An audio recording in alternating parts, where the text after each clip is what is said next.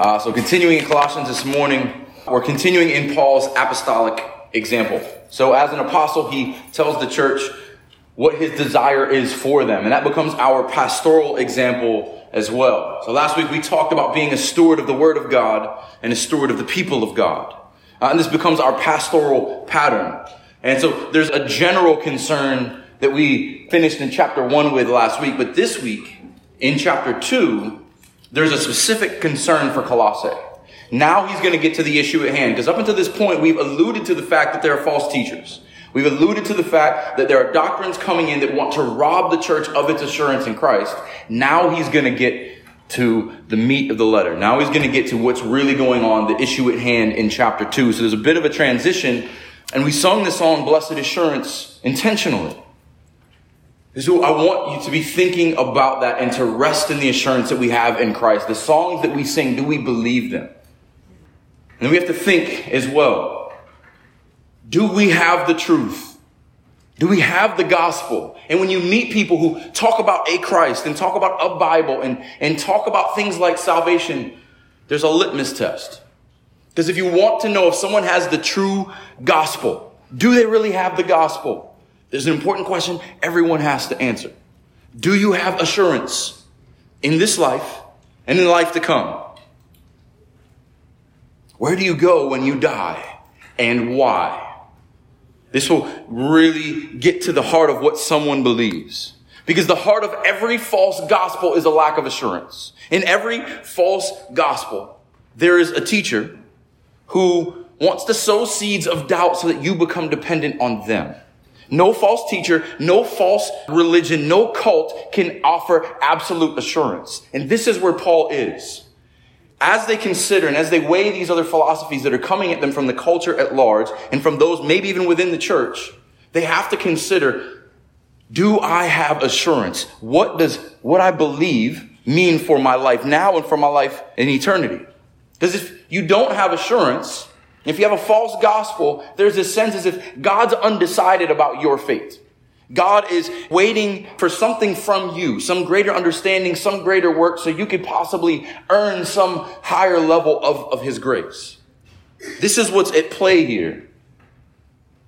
And I know many of you have come out of religions like this. Many of you have struggled with assurance because you grew up with people telling you that you had to do more. You had to believe more. There were more works that were needed. There were additional beliefs that had to be attained to in addition to faith in Christ. And so this comes down to the same question for everyone. So when I engage with someone who has a different belief system and essentially a different gospel, I always come down to the same question. Okay, before you leave, if you walk out this door and get hit by a car, what happens after that? It's the same question to everyone. I've asked this to Seventh-day Adventists, Jehovah's Witnesses, Muslims, across the board. The answer is always the same. Well, I'm very hopeful, but I'm not sure. One of the Jehovah's Witness guys who left my driveway, as they usually do, almost with dust behind them like in the cartoons, said, well, I'm 99% sure, but I'm not perfect, that I will be saved.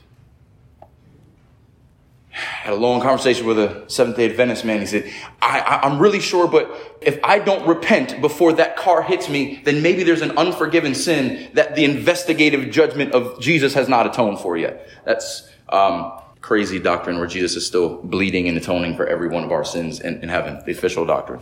Muslim friend of mine asked him the same thing. He had to say, Inshallah, if Allah wills. Because Allah is capricious. He could send you to heaven. He could send you to paradise. He could send you to hell. And there really is no rhyme or reason to that. You hope you do enough. But even in Islam, they don't know for sure that Muhammad is in paradise. Because it's really whether God wants to tip the scales in your favor or not. No different in the Roman Catholic Church.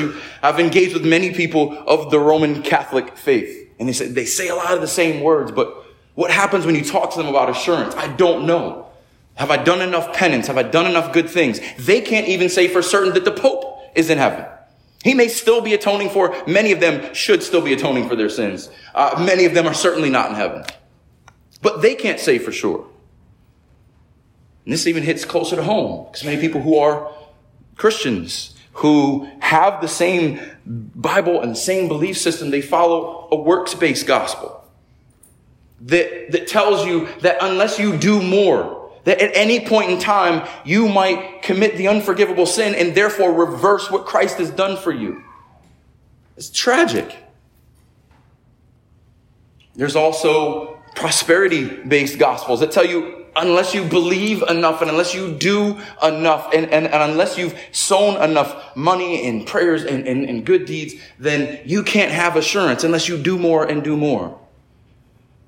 And then you've got some charismatic faiths that will tell you that you can put your faith in Christ, but you're not sealed until you speak in tongues.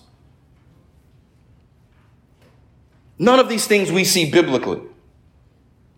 And Paul gives us a very different picture. Because the real question that I have for you, regardless of everything else out there, do you have assurance?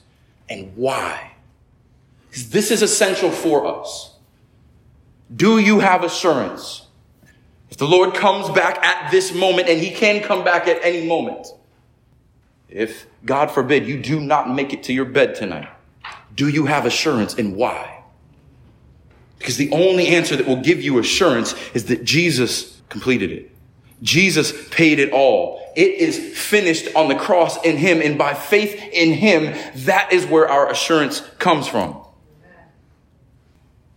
Do you have assurance? And hopefully as we walk through this morning, you'll be able to answer that question. And if you do not or cannot answer that question in the affirmative, please see me afterward. So that's really what's at play here. But there's also something else. There are big stakes here. Paul uses rich language like riches and treasure. Because every culture throughout history has always sought after riches. Men of power, seeking glory and to accumulate things for themselves. This is the temptation of Israel. We touched on this Wednesday night in Bible study. That the king should not go after much silver and gold because it will turn his heart away. Men seek after treasures. That's what we do. But if you have real treasure that moth and rust cannot destroy, and you have an eternal crown, you be careful not to go after fool's gold and costume jewelry. We have real, unperishable treasure in him. And this is Paul's desire for this young church in Colossae. He wants them to know the riches that you have in Christ. Men seek after riches, but I'm going to tell you what is the greatest treasure of all. And we're going to build on some of these themes in chapter 1. We're going to look back to some of the things that Paul has said in chapter 1, but he's going to add something additional. Assurance for themselves in Christ, and also encouragement for perseverance. How do you know that you're saved, and how do you continue in your salvation? That's what we're going to deal with this morning. And this is something near and dear to my heart because this is something I want you to know. I want you to have assurance in your faith in Christ. I want you to know that your treasure and fullness is in Christ. If you have Christ, you are full. Nothing needs to be added. Nothing can be taken away. This is what Paul wants to encourage them with. Because the false teachers would want nothing more than to take away from the fullness that they have in Christ. So if you would, open your Bibles with me to Colossians chapter 2. And read verses 1 through 10. For I want you to know how great a struggle I have for you and those at Laodicea, and for all who have not seen me face to face, that their hearts may be encouraged, being knit together in love, to reach all the riches of full assurance of understanding and the knowledge of God's mystery, which is Christ. In him are hidden all the treasures of wisdom and knowledge. I say this in order that no one may delude you with plausible arguments. For though I am absent in the body, yet I am with you in spirit, rejoicing to see your good order and the firmness of your faith in Christ. Therefore, as you receive Christ Jesus the Lord, so walk in him, rooted and built up in him, and established in the faith, just as you were taught, abounding in thanksgiving. See to it that no one takes you captive by philosophy and empty deceit, according to human tradition, according to the elemental spirits of the world, and not according to Christ. For in him the fullness of deity dwells bodily, and you have been filled in him, who is the head of all rule and authority. Let's pray.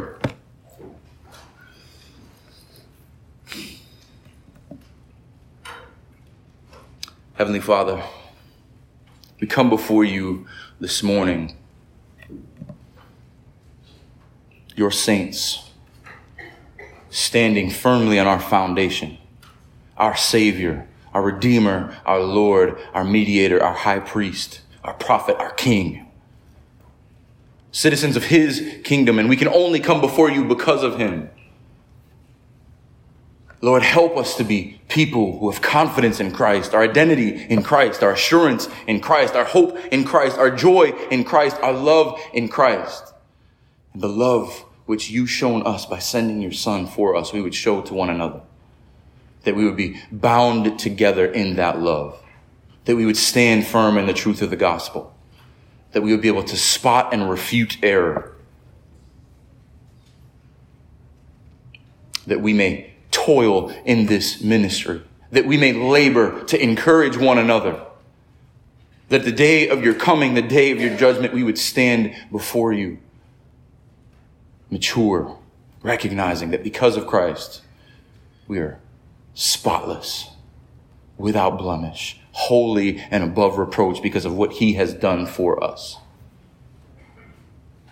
It is in him, by him, and for him that we do all things, and it is in his name we pray. Amen. So we begin chapter 2 with 4. 4, I want you to know how great a struggle I have for you. Whenever you see 4, know that there is something before the 4 that we should be looking back to. So this is a really difficult passage to divide up. I went back and forth a few different times about how we were going to split this up in preaching, but this is tough. Because this is one continual thought that Paul's working through, but it's successive. So when we begin with 4, we have to pick up at the end of the last chapter. So he talks about his ministry, stewarding the people of God, stewarding the word of God, and the mystery that has been given to the Gentiles, which is Christ in them. Picking up in verse 28, him, Christ, him we proclaim, warning everyone and teaching everyone with all wisdom, that we may present everyone mature in Christ. For this I toil, struggling with all his energy that powerfully works within me. And we talked about the pastoral charge of struggling in this. The word here is the same root of agonizing. I toil for this. I struggle for this. This is this important. It's the purpose of everything I do. Now he goes into that struggle and what the content of that struggle is. 4, I want you to know how great a struggle I have. There's this godly toil within Paul. Physically, spiritually, emotionally, for their sake. My entire life is devoted to this because this is of this utmost importance. If I die in this cell, if I die in Rome, which he eventually will, I don't want any of my time to be wasted. I want you to know that I struggled with every fiber of my being, and even the energy within me was given to me by God. A gospel given to me by God. I am a steward of that, and he gave me energy to continue in this. And there's a great struggle for those in Colossae, but also Laodicea. We talked about this in the first week in Colossians. There's the Lycus Valley, kind of 3 cities, Laodicea, Hierapolis, and Colossae. These are neighbors, and they kind of share culture, and they share people. And so there's a concern for the church in Colossae, but this letter was to be spread around to the others. And we know that if you jump over to chapter 4, verse 12, Epaphras, who we met in chapter 1, he's one of them. He comes out of Colossae, goes to Rome, tells Paul the concerns that are going on. Paul writes back to Colossae, but tells them, spread this letter around. There's other people, there's other false teachers that are getting into other churches. Here's what he says. Colossians 4:12. Epaphras, who is one of you, a servant of Christ Jesus, greets you. What is Epaphras doing? Always struggling on your behalf in his prayers. Why does Epaphras struggle? That you may stand mature and fully assured in the will of God. This is a good servant. This is someone who loves his church family well, always struggles for them, so that they will have assurance, that they will stand mature. For I bear him witness that he has worked hard for you and for those in Laodicea and Hierapolis. This is not an issue that's affecting one church, but it's also not a concern that's limited to one church. Paul is caring for all the churches in the area, as do the servants. There's a unity here. You all are united in Christ, no matter whose home or building that you meet in. But you all need to be protected. You all have to hear the same gospel. So this is what's at play here. And typically what would happen in these early churches is that a letter would be written to Colossae.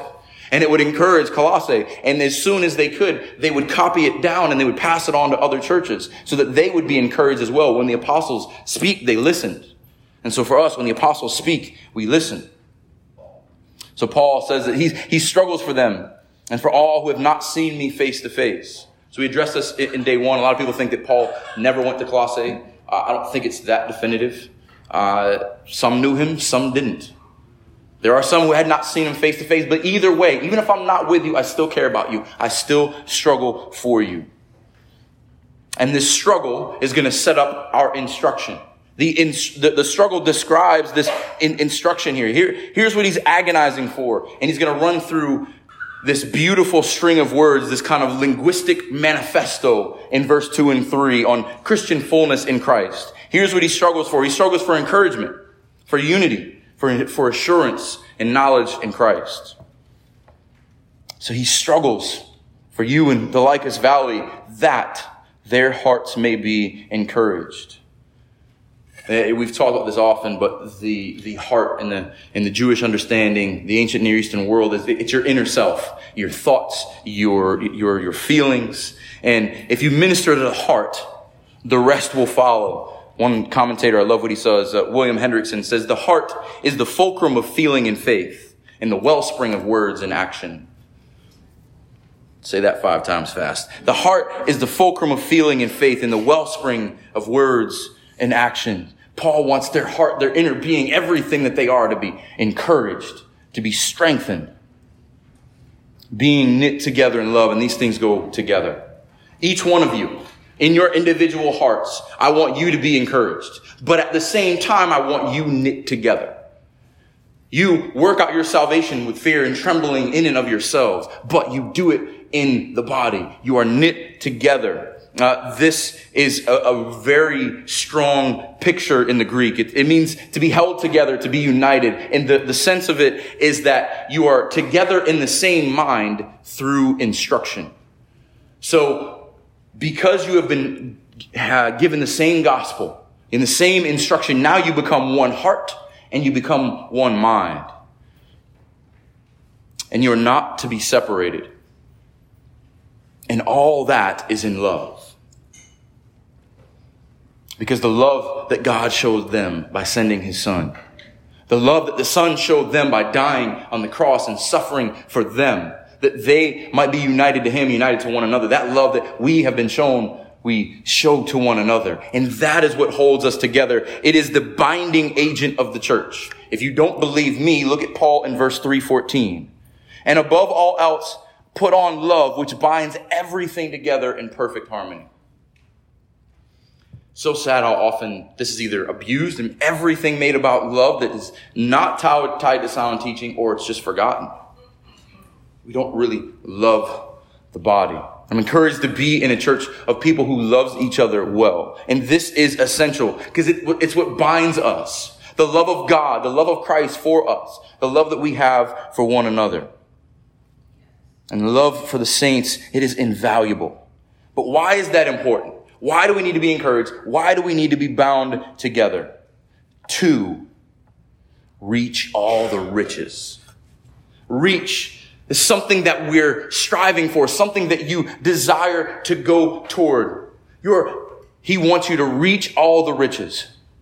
He wants you to keep continuing in the faith so you can reach all the riches. The fullness and assurance of the body. He describes the Christian life as one of riches. This is the bounty that we have in Christ. This is the power of the gospel. And I want you to reach it. I want you to know it so well that you reach out and grab it and it becomes yours. That you are in complete assurance of who you are in Christ. This is why I struggle for you. This is where my heart is. This is why I want you to be encouraged. This is why I want you to be knit together, because together you can remind each other of the riches that you have in Christ. Because what is more valuable in a lost and broken world than eternal assurance? What is more valuable than knowing that you have everything because you have nothing but Christ? And if you have that, you are rich. You are rich forever. And no one can take that from you. So how do we know about that riches? How does that come together? Because of the mystery that has been revealed to them. He wants you to reach all the riches, full assurance of understanding. I want your mind to know and be fully assured of what Christ has done and who you are in him.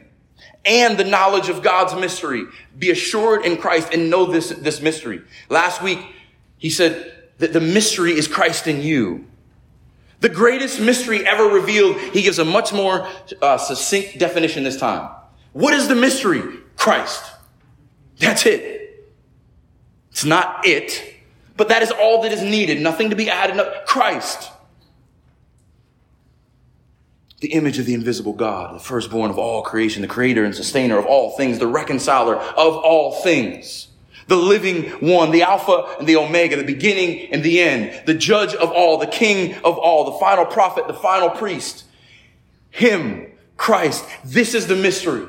One where all the secret is, everything that's been hidden, everything is worked up to this point. Christ. All of God's promises find their yes in him. This is what the assurance is based on. And he doesn't end there, in case they forgot. In him are hidden all the treasures of wisdom and knowledge. Again, we've seen all the past couple weeks. He is creator of all things. Nothing has been created outside of him. And him we proclaim, warning all men, teaching all men with all wisdom, that we may present all men. There's a completeness in Christ. There's a completeness in who he is and who he has redeemed. And in him is hidden. The word hidden here, it's not like something squirreled away where we don't know where it is. We know the passage, I have hidden your word in my heart. It's that same thing. There's a deposit. There's a treasure that is stored up in him. He has all of the treasures of wisdom and knowledge in him. So the same God who created all things and took on flesh, he created all things good. He also contains all things good. All treasures, all riches. This is the good stuff. This is the fullness. This is the perfection. Everything that is needed is contained in him. And so when Paul speaks of wisdom and knowledge, he speaks of something that the Greeks hold highest above everything else. A higher wisdom, a higher knowledge. But Paul addresses the higher wisdom and the higher knowledge, and he tells us where that's found in Romans 11. Romans 11:33 says this. Oh, the depths of the riches and wisdom and knowledge of God. Oh, the depths of the riches and wisdom and knowledge of God. How unsearchable are his judgments. How inscrutable his ways. All of the depths of the wisdom and knowledge of God is found in Christ. Knowledge is the apprehension of truth, being able to understand it. Wisdom is the application of truth. Knowledge, the apprehension of truth. Wisdom is the application of truth. And these are both found in their fullness in Christ. So look at this string here.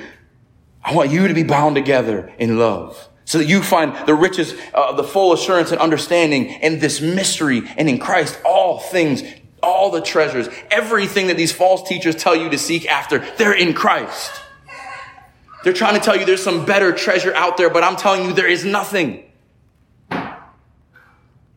So as we think about all the treasures being in Christ, we should ask ourselves a question. What do I treasure?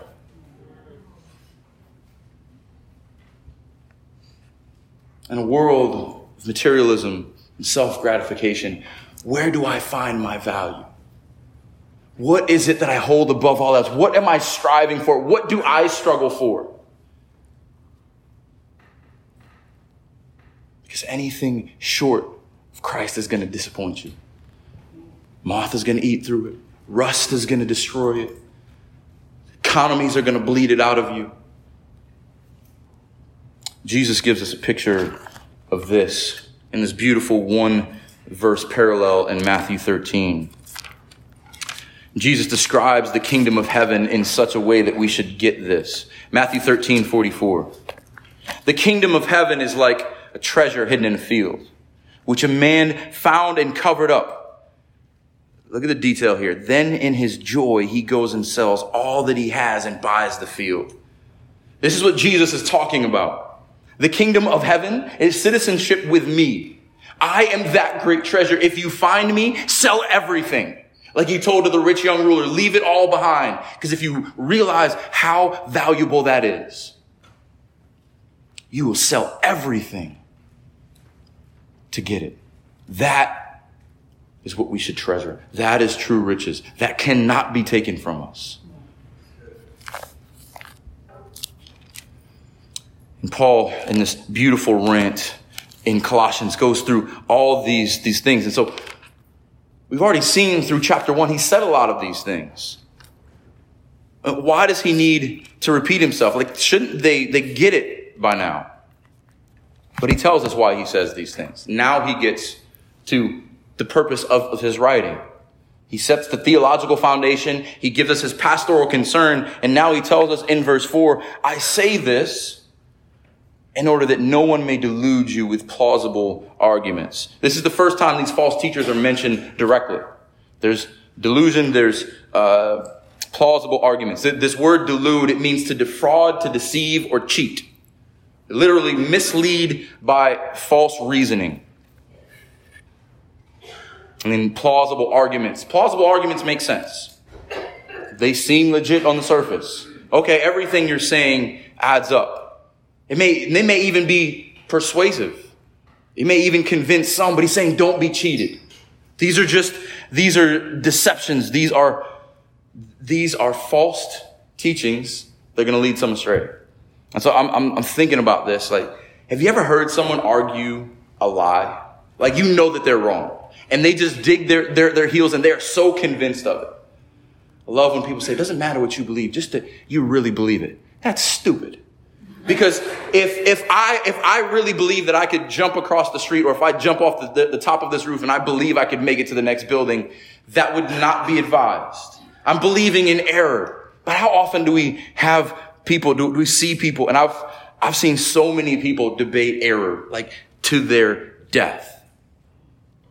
And I think about salesmen. I've known a lot of really good salesmen, guys who sell stuff that they know does not live up to what they promise. But to make a buck, they will convince you. This is what salesmen do. They try to convince you that you need something that you didn't know you needed. Amen. So I'll ask you a question. Could the best VCR salesman in the world sell you? Now, for some of you, I have to explain what a VCR is. It's kind of like a DVD that was wound up on a spool. Maybe I have to explain what a DVD is. But think about technology that's been outdated for 30 years. Could the best VCR salesman in the world sell you? Could he tell you of all of the benefits and the beauty and the nostalgia of this? I bet I could sell some of you a VCR. But do we allow false teachings to sell us the same way? It seems silly, like, no, I'm not going to buy a VCR. But will you let someone convince you of something that is just as silly? You know that this is the truth, and yet you listen to these other things. This is why Paul warns them. I say this in order that no one may delude you with plausible arguments. So he warns them, but he's still encouraged. Because he loves them. He actually has confidence in their faith. And so he tells them, verse 5, for though I am absent in body, yet I am with you in spirit, rejoicing to see your good order and the firmness of your faith. He's absent, but he's present in spirit. He struggles for them. He teaches and he intercedes for them as if he was there. He has not forgotten them hundreds of miles away in Rome. And he has confidence and he's rejoicing in them. Even though he warns, he rejoices. And I love the words he's seen. We may just read right over this. For though I'm absent in the body, yet I am with you in spirit, rejoicing to see your good order. The word he uses here for see is the word for see. Like he speaks as if he's behold it with his own eyes. I have heard of it, and so I have confidence in the words from Epaphras. I have seen your good order and your firmness. And these are two interesting words. These are both military terms. Good order. It's a military term that describes rank and file. Those who stand with their regiment and they stand in place. They stand under authority and they stand in good order. That's how Paul describes them. He tells them, I rejoice to see your good order and your firmness. This is another military term. It means your feet are rooted in the ground. You are firm. You are good soldiers. You are standing in your rank and file. You are firm where you stand. You are not going to be shaken because there's an enemy who wants to infiltrate your lines. There is an enemy who wants to break your good order. There is an enemy who wants to shake the ground underneath you so that you are no longer firm. And he encourages in that. So he's not calling their faith into question. We dealt with this last week, verse 23. If indeed you continue in the faith. He's encouraging it. He says that he's rejoicing of the firmness of their faith in Christ. He's not calling it into question. He's encouraging them to continue in the faith. And so now that we get to that, now there's a transition in this second section. 6 and 7, he's going to discuss the fullness of Christian living. So you've got life in Christ, you've got growing in Christ, and you've got understanding in Christ. And the verb tenses are important here. So we're going to get to the things that are accomplished and the things that are ongoing. So, but in this section, and I would say verse 6 is probably the heart of this whole section and probably the heart of the entire letter. If you want to sum up Colossians, why did Paul write Colossians? Therefore, as you have received Christ Jesus the Lord, so walk in him. The one you received, continue walking in. But what does it mean to receive Christ? So first, Paul gives us an idea in 1 Corinthians 15. Please go a few books back to the left. So in 1 Corinthians 15, he gives this great long gospel explanation, but he speaks of receiving Christ. If you receive Christ, you truly receive Christ, you receive him in the fullness of the gospel. You receive all that you need to know about him. So listen to how Paul describes what they received in Corinth, but also in Colossae. So 1 Corinthians chapter 15, verse 1. Now I remind you, brothers, of the gospel I preached to you, which you received, in which you stand, and by which you are being saved. So a gospel, a good news, you received, you stand in it, and your salvation depends on it. Now what is the truth and the fact of this? If you hold fast to the word I preached to you, unless you believed in vain. If you truly believe it, here's how you should have received Christ. For I delivered to you as the first importance what I also received, that Christ died for our sins in accordance with the scriptures. That is how we have assurance. That is the foundation of the gospel. Christ died for our sins in accordance with the scriptures. That he was buried and he was raised on the third day in accordance with the scriptures. And then he goes on to all of the appearances. But how you receive Christ is not just a good teacher. It's not just a baby in a manger. Don't lose that in Christmas season. Sorry, guys. But what is of first importance that he died for your sins. And that's what the scriptures behold. And then he rose again that we might rise to new life in him. This is the assurance of the believer. This is how you receive Christ. So I'll take a side note real quick. I want to make a note while we're here. When people say, I accepted Christ, stop that. That's not biblical. The language here of receiving Christ, when we say that we accept Christ, we put we place the work on us and then the result on God, as if what I do has affected God. I accept Christ. We make it about us reaching out for him. But in fact, we have received Christ. It places the work on God and the result on us as it should be. And it's only because you first receive Christ that you can ever accept or approve anything of God. So there are translations throughout history who have translated this as accept. The sense is not in the word. It's receive or take. Something that has been given to you. If you receive the F on a test, doesn't matter if you accept it or not. You have received it.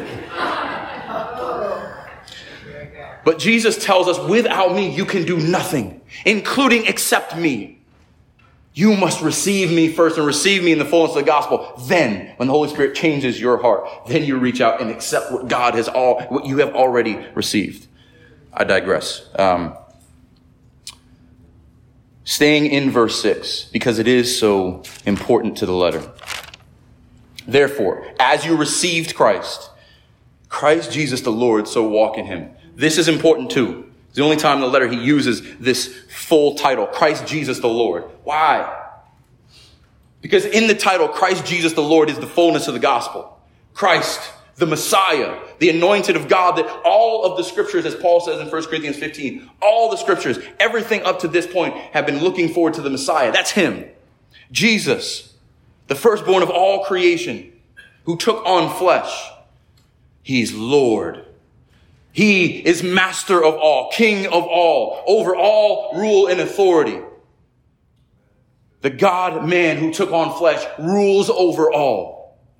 This is essential to the gospel. Because if he is not Christ, if he is not the anointed of God, equal with God, if he is not Jesus, if he is not fully man in the flesh, and if he is not Lord of all, you have a different gospel. This formula is important for that reason. So if you've received him, that Christ Jesus the Lord, now he's got 4 words again that describe walk, similar to what he did in verse 10. In verse 10, he talked about walking of chapter 1. 1:10. So he talks about being filled with the spiritual wisdom and understanding, which we've already addressed, so as to walk in the manner worthy of the Lord. So we see this pattern again. You learn and you receive understanding so that you may walk. Walking is always an intended consequence. So as you receive, therefore walk. This is a recording. Learning is for walking. So when a child walks, and they learn how to walk, and they get excited they can walk, you don't have to remind them, hey, you can walk now. When they take off across the room, this is a lot faster than crawling. But you notice there's an intermediate stage where they start to walk and they get a little scared, and then they go back. Well, it's safer crawling. I feel more comfortable on the floor. So many Christians do that. You've been taught how to walk in Christ. But you go back to crawling. It's safer down here on the floor. You've been called to walk. This word walk, it implies movement. There's movement in the Christian life. There is no such thing as being called to Christ and standing still. You start in Christ, you continue in Christ. It seems obvious, right? But we have to be reminded. Because it's comfortable standing still. It's comfortable crawling. You've been taught how to walk. It's comfortable sitting in the corner and not growing. But this is what Paul wants them to do, to continue in Christ. So now as we get into verse 7, these 4 things that he describes. So the 4 parallel what we saw in chapter 1. I was getting there. Verse 10, the 4 things: walk in a manner worthy of the Lord. So the 4 things: fully pleasing, bearing fruit, increasing in the knowledge of God, being strengthened in all power, and giving thanks. Both of these lists, 4 things in both chapters, both are anchored by thanksgiving. The 4 we see in chapter 2: rooted in him, built up in him, established in the faith, abounding in thanksgiving. There's a richness in the walking. There's a descriptive nature in which Paul talks about the walking of the believers. First one, rooted. This is a term, it's a building term. Also has some farming connotations. We dealt with that in the first couple of weeks. But this is a building term. When you sink a foundation, you have rooted the foundation. It is firm in the ground, and you cannot build the house until you have rooted the foundation. This is something that is past tense. Rooted. It has been accomplished. If you are indeed in Christ, the foundation has been set. He is the cornerstone, the foundation, the apostles and the prophets. Everything is built on top of that. That's the first one. So if you have been rooted in him, if you have been founded in him, if you have been justified in him, you are being built up. This is a continual verb. It's present tense. It's saying that there's an ongoing action. You are being built up in him. And I love this word in the Greek. It is literally the house and the roof. That's what the word means. And so if you are rooted, if the foundation is sunk in him, then the rest of the house is in him as well. Everything, the walls and the roof. It's an ongoing sanctification. The same foundation that was rooted in Christ is now built up in Christ. This building language that we see so much throughout Scripture. And if that house is rooted in Christ and it is built up in Christ, then it is established, and it is established by faith. And that's how we understand this tension between what is accomplished in Christ and our faith, because we truly do believe in him. And our faith is not in our own ability to build the house. The faith is that in the foundation was sunk, Christ did it. The building was built up, Christ did it. And I am established in the faith that my house is in Christ, that I am rooted in Christ, that I am built up in Christ. I am established in the faith, the same faith that he talked about in verse 23 of chapter 1. It's synonymous. You're rooted in Christ. You are established in the faith. And the faith is in the Christ that you received, that gospel. Your faith is in the content of the gospel. So Paul's encouraging them in their walk that they don't begin in Christ and continue in the flesh, as he warns the church in Galatia, but continue in the house that was built. Continue in the faith that you begun and be established in that. This is how you persevere, because Christ has done the work. And by your faith, you are established in him. And if you understand that, if you understand that the hard work has already been done, the foundation has been laid, the house has been built, the faith has been given to you, you received it. If you understand that and believe that, what's left to do but rejoice? Abundant thanksgiving. This is literally overflowing gratefulness. You are abounding in thanksgiving. And if you have assurance, if you understand that, that is reason for thanksgiving. That is reason for rejoicing. Not reluctantly, but abundantly. So what is the abundant life that people speak of? What is the abundant life in Christ? Knowing that your life is in him. Knowing that you are rooted in him.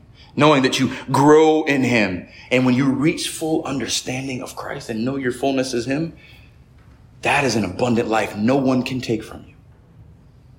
That is riches that will never perish. That is, if you are poor and have not a dime to your name under a bridge, you have reason for thanksgiving because you have an eternal inheritance in the Son of God. That is reason for thanksgiving. No one can take that from you, but they will try. This is what Paul is getting at here. No one can take that from you. But look how he transitions into verse 8. Again, this pattern of instruction into warning. See to it that no one takes you captive by philosophy and empty deceit. Paul's concern, he already told them early on, you've been transferred from the kingdom of darkness to the kingdom of light. Stop being influenced by this kingdom of darkness, these empty deceits. Being taken captive. This is a great word. All of the old lexicons and commentaries, it's kind of like a pirating term. They describe it as being carried off as booty. Now, that word, it's funny every time I read it because that word takes a little bit of different connotation in our culture. But the idea is being taken captive as a spoil of war. There's a spiritual battle going on here. There are pirates and marauders who want to take the treasure that you have in Christ, and they want to carry you off as treasure. That's the idea here. Don't let them take you captive. Don't let them take you as a spoil of war. And how will they do that? With philosophies. Now, the word philosophy itself is not a bad word. It just means lover of wisdom. Phila, love, Sophia, wisdom. But when your philosophy, when your idea of loving wisdom becomes your religion, now we've got a problem. Josephus, who is a contemporary of Paul, describes philosophies as any elaborate system of thought or moral discipline. It's a good understanding that if there's an elaborate system of thought or moral discipline that you are adhering to, and it is not according to Christ, it can lead you astray. It can take you captive. And that's what these false teachers are trying to do. Because whether it is Jewish or Greek, and there was a lot of competing philosophies going on at the time, they're just empty deceit. See to it that no one takes you captive by philosophy and empty deceit. What are these things according to? According to human tradition. Things that are man-made are always going to exalt man, and they're always going to conflict with things that are made by God. Always. It's always going to clash. According to human tradition. According to elemental spirits. Is another great word. This word literally means letters in succession. So it means ABCs. So don't get caught off guard with worldly principles 101. They're trying to pull you away with ABC philosophies. It's as simple as ABC, and you could potentially be influenced by it. Don't be pulled away with these elemental spirits, these basic world's principles, because that's all they have. Basic arguments that are pulling you astray and not according to Christ. 1 Timothy chapter 4 describes what is going on in their age, and this definitely describes our age. So if you go 2 books to the right, 1 Timothy, or 3 books to the right, 1 Timothy 4, he says this. Now the Spirit expressly says that in latter times, we are in latter times. Some will depart from the faith by devoting themselves to deceitful spirits and the teachings of demons, through the sincerity of liars, whose consciences are seared. There are no shortage of teachings of demons and liars with seared consciences who want to pull you away from the faith and take you as captive because they know you have treasure in Christ and they want you to be their treasure. He must be the foundation. If you are built in him, if you are rooted in him, if you are established in your faith, then you have nothing to worry about. But make sure that you are, because if you're not, they're there. They are lurking around to pull you aside. Now we get into verse 9. So how is it that being saved according to Christ is different? Having assurance in Christ is different than the information that comes from these other philosophies. How do we know it's different? Verse 9. For in him the whole fullness of deity dwells bodily. In case you needed a refresher course from 5 paragraphs ago. The fullness of deity dwells bodily. No worldly spirit compares to him. Every philosophy that's trying to reach something higher, something greater. God took on flesh. There is nothing greater. Everything that we read in that strong passage, chapter 1, 15 through 20. Image of the invisible God. Firstborn of creation. Firstborn from the dead. Created all things. Sustains all things. Reconciles all things. Making peace through the blood of his cross. That is the same one that you stand on when the false teachers come in. He is the one that we find our fullness in, because he is the fullness of deity, dwells bodily. And it's important to understand that dwells here is present tense. It is true. It was true then. God dwelt in flesh. Still true now. Our brother, our high priest, sits on his throne.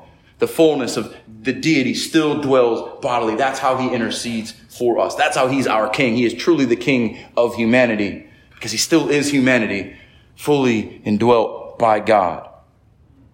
How can all the treasures and riches of wisdom and knowledge be in him? He's God. He's fully God. So then how can you have assurance? Look at verse 10. And you have been filled in him. He's fully God. Everything that it can be possessed by God is possessed by Christ. And if you are in him, you are filled with him.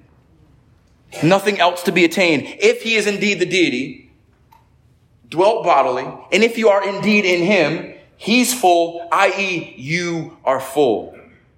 What can these philosophies possibly add to you? We pulled up this verse last week in John 1:16, but it's so helpful because this should bring it home and give us confidence. Look at John 1:16. For from his fullness we have all received grace upon grace. Such a simple verse, but so powerful. From his fullness. If he's fully God, you're fully in him. We've received grace upon grace. He is the fountain of living water. He is the true vine. He is all wisdom, all knowledge, all fullness. And from his fullness, we receive grace upon grace. So if you sin, you receive grace. If you stumble, you receive grace. If you grow, it is because of his grace, and the grace is abounding, and if the grace never runs dry. That is the fountain of living water. That is why we have assurance of our salvation. Because of that fountain of grace upon grace upon grace. Paul wants them to know that you've been filled in him. This is an encouragement to those who are in Christ. Know you have your fullness in him. And this is our pastoral aim. We've talked about this several times. as pastors, but I want to quickly touch on this before we close. Ephesians 4.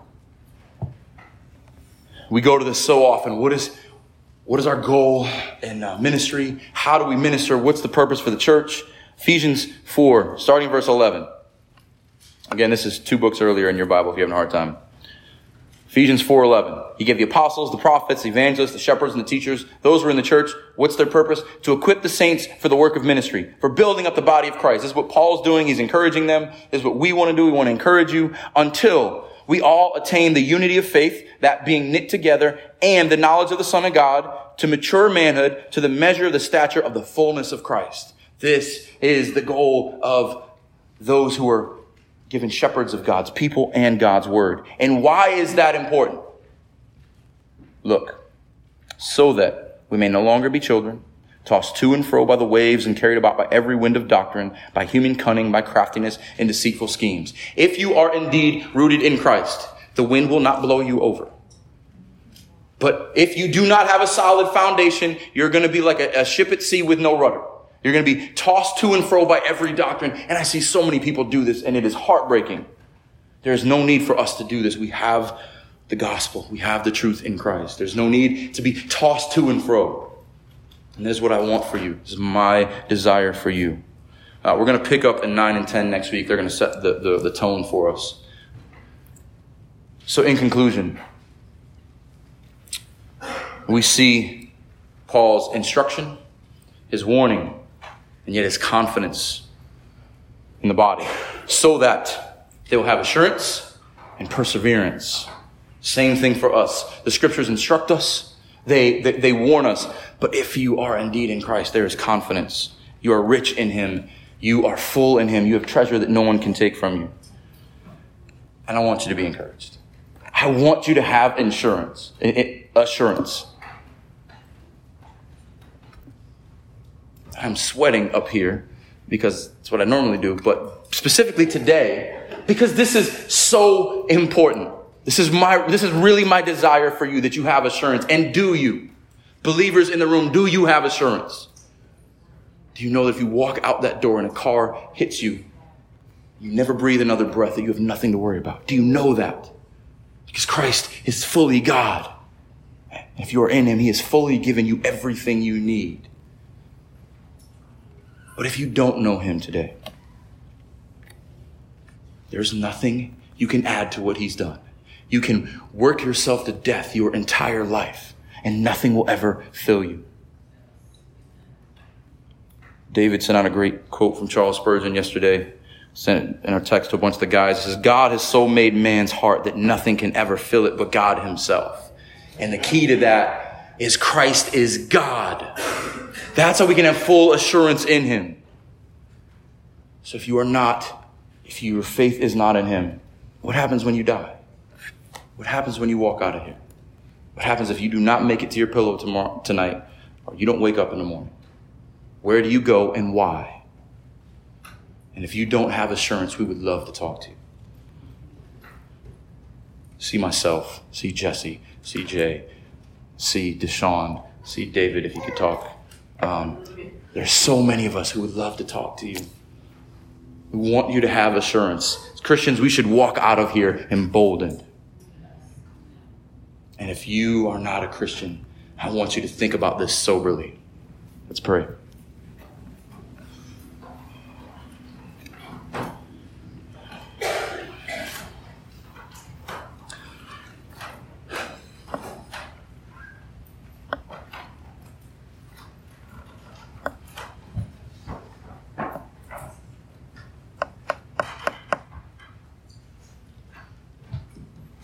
In Christ alone, my hope is found. He's my life, my strength, my song. It is in him we stand. The mystery of God revealed to all the ages is Christ. And it is in him we have our fullest of assurance. Everyone in this world has to ask the question, what happens after I die? In Christ, we know for certain. And I pray that you do know that. I pray that you are encouraged. And I pray that as a body, we be knit together in love in such a way that we continue to remind and encourage each other of this fact, because it is true. I bet my life on it, as should you. Pray in the name of Jesus Christ, the Lord.